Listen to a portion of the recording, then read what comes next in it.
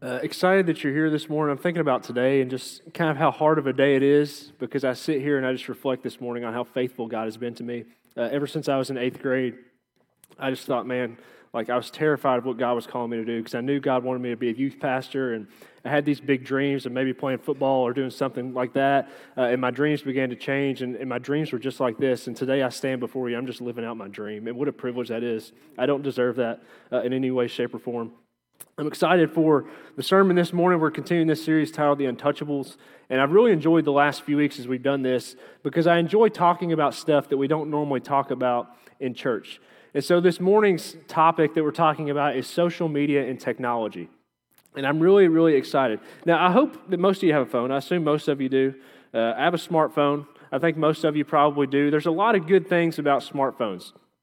For example, I have 5 text messages from my mom right now. I don't know why she's texting me. She knows I'm preaching. Like, she knows I'm doing this. The Bible app, right? Like, that's a great thing about our phones. We can connect to the Bible on our phones. There's a lot of students that send me maybe their Bible reading plan. They want me to read and kind of keep track of what they're doing and stuff like that. And that's a pretty cool thing. If you're maybe new to following Jesus or you're new to church, I would encourage you to check out the Bible app because it is a great way just to connect with people. Another app that I like to use on my phone is FaceTime. All right, some of y'all use FaceTime. I know grandparents FaceTime their grandkids, especially during the last few months if you haven't been able to get out or whatever. My wife, she likes to FaceTime me instead of calling me. It's kind of a strange thing, but we'll go with it. And she always does that. I don't know why. She's not here this morning, so I can kind of bash her a little bit. No, I'm just playing. But she always FaceTimes me instead of calls me. She uses this app called Duolingo. Like some of you maybe heard of it, and she's learning Russian on her phone. Like she's done 100 straight days of Russian lessons. Like that's kind of insane. The thing I think I love most about my phone is I use online banking. Like I can't remember a time in my life where I ever went to a bank and cashed a check. Like I don't think I've ever done that. I've always just taken a picture of the check. You can do crazy things like buy and sell stocks directly from your phone. You can do all sorts of things with banking. You can send people money through PayPal and Venmo, and it's pretty incredible all the different things that you can do. The last thing that I really love about my phone is I have this exercise app on my phone, and it's helped me get in better shape during the quarantine. My sister texted me. Like, when people quit texting me, y'all, like, it's the sermon, right? We're not supposed to be on our phones. But I use this app, and it helps me with exercise. I have these people that just yell at me while I'm running or biking or whatever, and it's been helpful to me the last few months to lose weight and just to get in better shape. Now, there's a lot of great things about our phones. Like, I don't know what you think about when you think of maybe your favorite app. There's probably something that comes to mind, but there's a lot of great benefits. But there's also a lot of great dangers. I never owned a phone that didn't have the ability to connect to the internet. I'm 23 years old. I've never had a phone that I couldn't connect to the internet. I don't remember a time in my life where my parents didn't have a cell phone. I think about the iPhone. Some of you guys have an iPhone. The iPhone came out when I was 10 years old. I've kind of been surrounded by some of this stuff, and I've seen some of the dangers of it. I had a middle school boy this week that I went to eat lunch with, and he was telling me that in his small group time, the question was asked, what's the one thing that's getting in the way of you truly following Jesus? And he said, every single boy in the small group said, it's my phone. My phone is getting in the way of me truly following Jesus. In 2010, there was a man named Steve Jobs. Maybe you've heard of him. Recently passed away a few years ago, but the founder of Apple. And he was on a stage maybe kind of similar to this, and he was holding up this new device. And this device had the ability to do things like check your email, connect to the internet. You could download games on it. You could even do text messaging. He was introducing the iPad. And he made this statement. He said, every person in the world should own an iPad. A reporter came up to him a few hours later and asked Steve Jobs, she said, hey, Steve, how often do your kids use their iPads? And he said, my kids have never owned one. My kids have never owned one. Bill Gates, the founder of Microsoft, also big on Xbox. He was asked a question by a reporter kind of similar, how often do your kids use their Xbox? And he said, they don't use it anymore because I took it away from them. He went on to say that he was somebody that has strict rules for his kids on cell phones. He reluctantly gave his kid a cell phone when she was 14 years old. And so the question that I want to ask us this morning is not necessarily, are you using technology? But the question I want to ask you, is technology using you? Is technology using you? Is technology the master over you? Or are you mastering technology? And so we're going to study this morning in Mark chapter 10. If you have a Bible, you can just scroll open on your phone, because we all know we have the Bible on our phone. We have that capability. Most of you probably didn't bring a paper Bible. That's fine. But I want to talk to you about a guy this morning that you're probably familiar with, the rich young ruler, and how he wanted to follow Jesus, but he just had something getting in the way. And so Mark chapter 10, I'm going to start reading in verse 17. It says this: As Jesus started on his way, a man ran up to him and fell on his knees before him. "Good teacher," he asked, "what must I do to inherit eternal life?" Jesus says this: "Why do you call me good? Why do you call me good? No one is good except God alone. You know the commandments. You shall not murder, you shall not commit adultery, you shall not steal, you shall not give false testimony, you shall not defraud, honor your father and mother." "Teacher," he declared, "all these I have kept since I was a boy." Jesus looked at him and loved him. "One thing you lack," he said. "Go sell everything that you have and give to the poor, because you will have treasure in heaven. Then come follow me." Then come follow me. At this, the man's face fell, because he went away sad. And then on next in the passage, there's that famous verse where Jesus says it's easier for a camel to go through the eye of a needle than for the rich to enter the kingdom of God. This story isn't about smartphones. It's not about technology, but I do think there's a lot of things that connect and that relate. When I think about the rich young ruler, his story is mentioned in the Synoptic Gospels. It's mentioned in 3 different accounts. And so it tells me that it's an important story. And I'm kind of thinking, who is this guy? Like, who is the rich young ruler? Well, this would have been the Tim Tebow of the first century. He would have been somebody that everybody knew because of his faith. He would have been somebody that everybody knew because he was pretty religious. That's who this guy would have been. The disciples would have known him, Jesus would have known him, and everybody would have known this man. And he does a couple of different things. The first thing that he does is he goes to the right person. He wants this everlasting life. He wants what Jesus has to offer him, and so he's going to the right person to get it. In 1 John chapter 5, it says that Jesus is everlasting life. So he goes to the right person. The second thing that he does is he asks the right question. He asks the right question. He asks this question. He says, what do I need to do to have eternal life? In other words, what do I need to do to experience the kingdom of God? And it even says that he runs to Jesus, which was a pretty radical thing. Because men in the first century, they didn't run. They had these long robes, and so it's kind of like you didn't want to trip over your robe. But this guy runs to Jesus, and not only does he do that, but he actually bows. He comes with the right attitude. He comes with this posture of humility. And he comes to Jesus, and it's almost like he's doing this baseball slide where he's running up to Jesus, and he slides on his knees. He says, "Jesus, what do I need to do to have this eternal life that only you can offer?" But here's the problem. Here's the problem. He comes with the wrong heart condition. He comes with the wrong heart condition. He wants the benefits of the kingdom of God, but he doesn't want the king. He doesn't want the king. He doesn't want Jesus. In verse 26, I love what the disciples say. They say, "Who then can be saved?" Like, Jesus, if this guy can't be saved, if he's not getting in, then nobody's getting in. Because this guy was religious. He looked the part on the outside. He did everything right. Here's what it shows us. You can do everything right. You can come to church on Sunday. You can serve on the worship team. You can maybe serve on the greeting team. You can be in a small group. You might even be able to give a couple dollars to the church, and you can still miss out on Jesus because your heart's in the wrong spot. It's a sad reality, but that's what happens to this man. In verse 17, he asked this question: "What must I do to have eternal life?" In other words, what must I do to be saved? You see, the eternal life that he wants, it's not just something that he wants someday when he dies. It's something that he wants now. He wants the benefits of the kingdom of God today. He wants to experience joy in his life. He wants to experience purpose in his life. He wants to experience meaning. He wants to have a life that's not just consumed with money, but he wants something more out of life. And I'm afraid for us, we're going to be like him.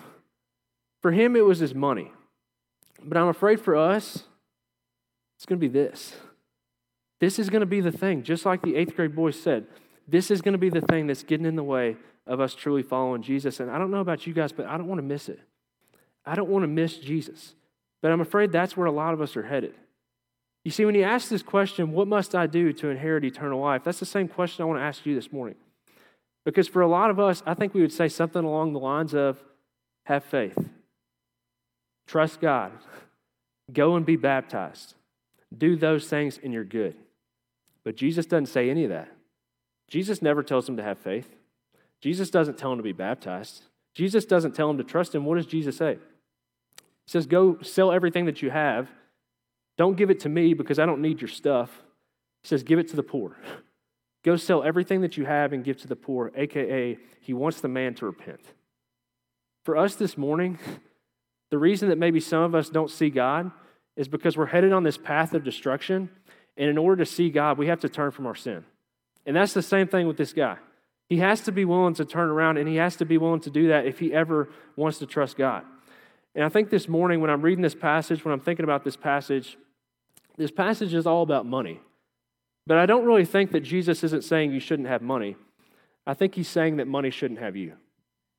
And I think with technology, with this, I don't think that Jesus would tell you this morning, don't have a smartphone. I think he would say, make sure your smartphone doesn't have you. And so this morning, there's 5 dangers of technology that I've noticed. I have kind of a unique position because I get to hang out with students all week and kind of see some of the stuff that they experience. And these are some of the things that I think I've learned just from being around students. And so I want to give you 5 dangers of technology. The first one is this. Technology consumes your time. It consumes your time. And I would go even further to say it's a waste of time. It's a waste of time. In Ephesians chapter 5, Paul says to live in a way that makes the most of every opportunity. I think the Bible points to this idea that we are to live an efficient and purposeful life. In 1 Corinthians 10, Paul says, I have the right to do anything, but not everything is beneficial to me. I have the right to be on this. I have the right to get Facebook. I have the right to do some of these things, but it may not be beneficial to me. It may not be beneficial. I was talking to some of our students this week. If you have this on your phone, if you have an iPhone, you can get screen time. All right, it's in your settings. If you swipe, you can search screen time. You can pull it up, and it tells you exactly how long you've been on your phone each day. And so I don't know about you guys, but I maybe assumed I probably spend an hour on my phone each day. I wasn't really sure. And I checked it, and I was pretty disappointed. I'm not telling you, all right? I'm too convicted. I'm not telling you.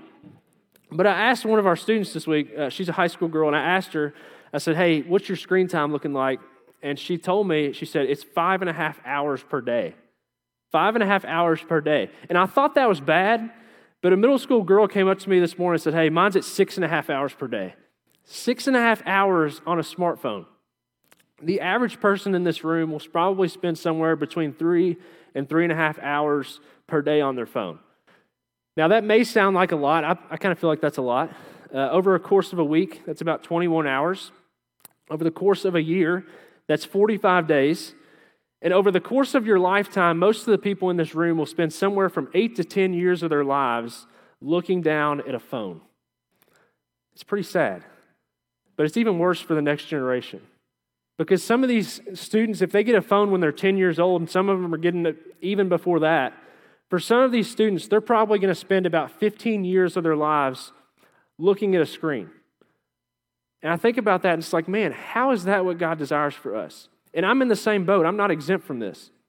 How is that what God desires for us? Imagine if you took that time for something else. Imagine if you didn't put down your phone for 3 hours. Imagine if you just took 30 minutes off your screen time. Imagine how much more time you'd have for discipleship, for making disciples, for living out God's great commission for us. Imagine how much time you'd have for your family. Imagine how much time you'd have to eat dinner together. Imagine how much time you'd have for exercise, for working out, or for just doing something that you enjoy. Imagine what you could do for an extra 30 minutes a day. Imagine what God would do in our church. Imagine what God would do if we spent 30 minutes in prayer, 30 minutes in Bible study. Imagine what God could do. First danger, it's a waste of time. The second danger is this.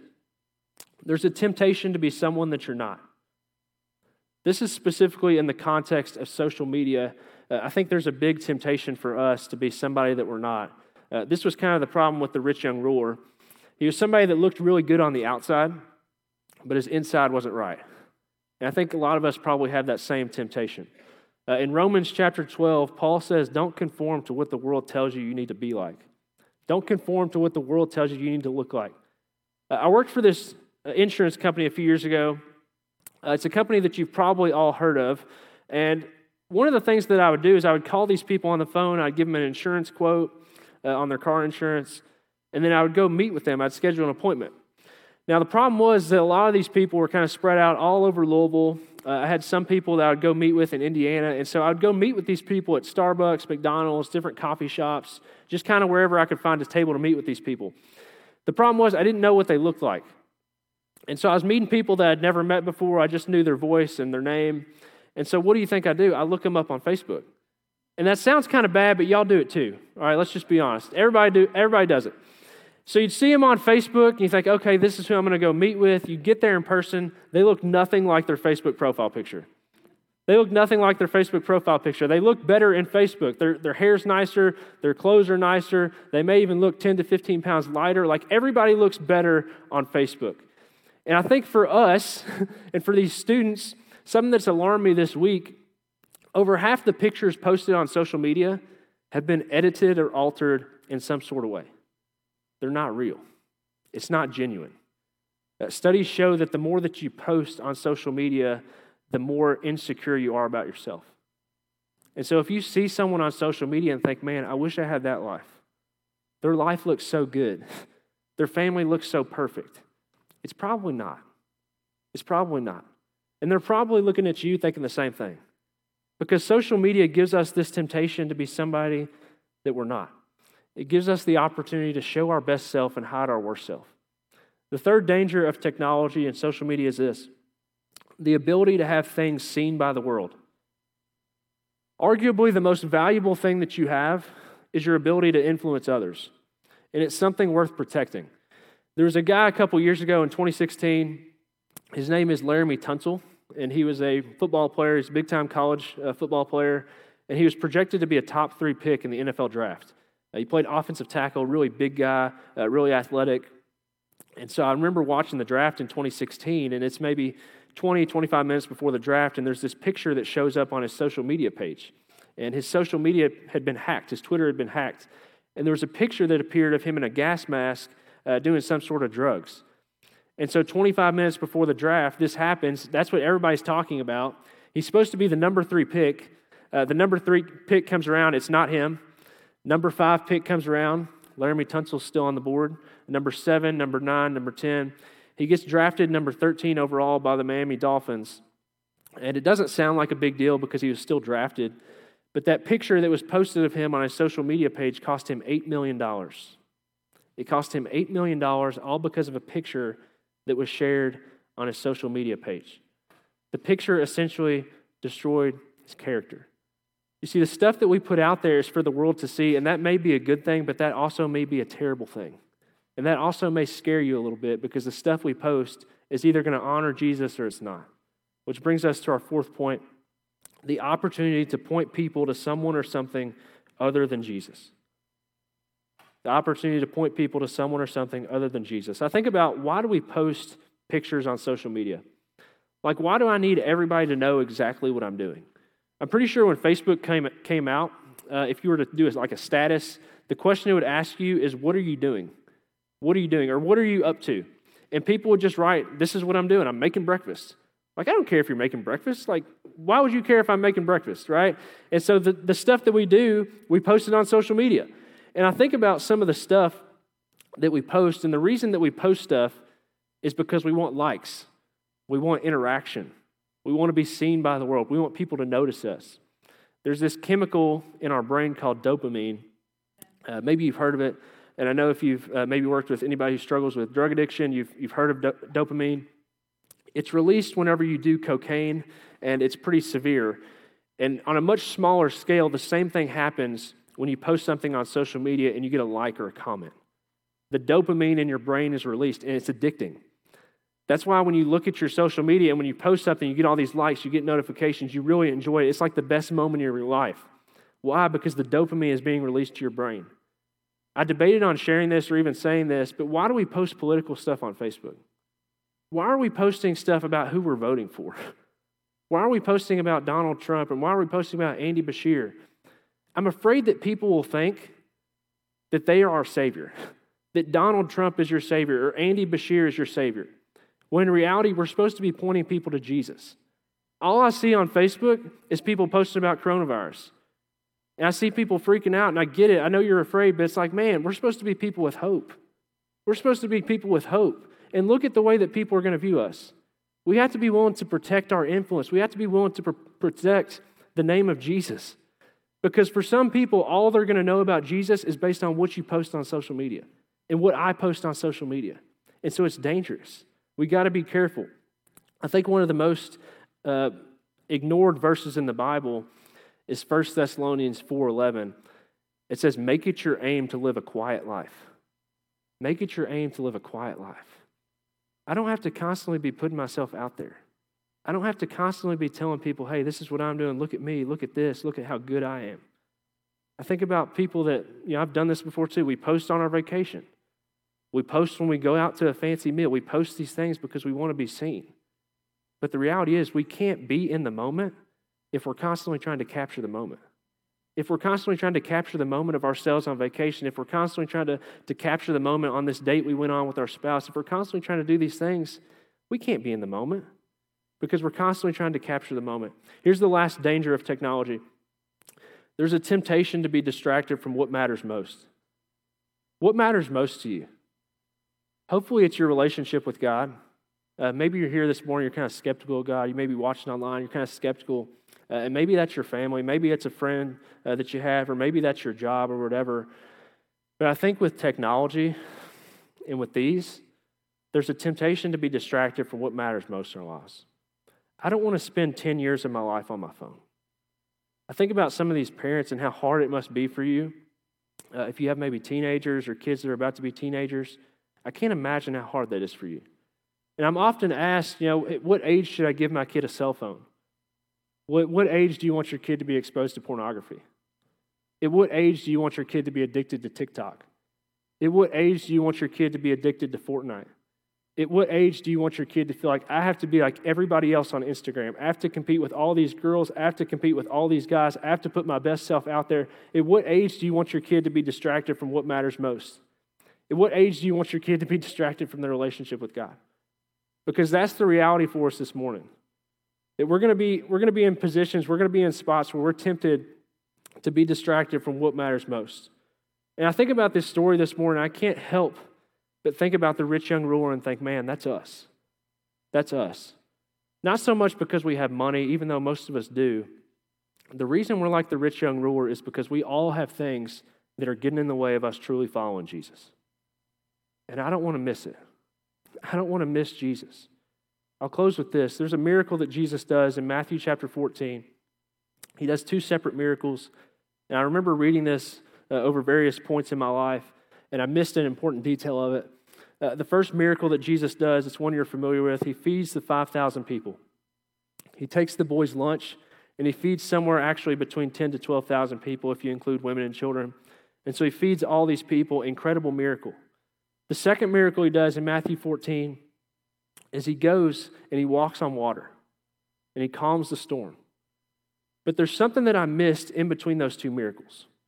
Because I think about what Jesus is doing. I think about that first miracle and think, man, Jesus, what an incredible influence you had. Like you had 10 to 12,000 people that you could have influenced at that very moment. Here's what it says in Matthew 14, 22 through 23. It said, immediately Jesus made the disciples get into the boat and go on ahead of him to the other side while he dismissed the crowd. After he had dismissed them, he went up on the mountainside by himself to pray. Later that night, he was there alone. Here's the part that I missed. Jesus has this incredible miracle that he's doing. He has the opportunity to minister to tens of thousands of people. Kind of similar to what we have on our phones. We have the opportunity to minister to all these people. But here's what Jesus does. He pushes the crowd to the side. He says, disciples, hey, go over here. He takes the crowd, gets rid of them, and he goes and spends 8 hours in prayer. Here's what Jesus has been teaching me, and here's what God's been teaching me the last few months of my life, that sometimes what I need to do is I need to be willing to disconnect from the world in order to connect with God. I have to be willing to disconnect from everything going on around me. I know there's important stuff on my phone. I know there's going to be stuff happening on Facebook. I know there's going to be people that want to get in touch with me. I know that. But if I don't want to be distracted from my relationship with God, I have to be willing to disconnect from the world. And I don't know about you guys this morning, but I don't want to miss Jesus. I don't want to miss Jesus. I don't want to miss leading my family. I don't want to miss making disciples. I don't want to miss being the best student pastor I can be. I don't want to miss being the best man I can be. I don't want to miss being the best husband I can be because I'm so focused on my phone. But I'm afraid for us and for myself that a lot of times that's what's going to happen. We're going to miss it. We're going to miss it. And this morning we have a unique opportunity because we get to take communion. And we get to remove maybe some of these distractions that we have in our lives. And so if you have your communion, I would encourage you to take it out. If you don't have one, just lift up your hand. We'll have somebody get one to you. We take the bread. It just represents the body of Christ that was broken for us.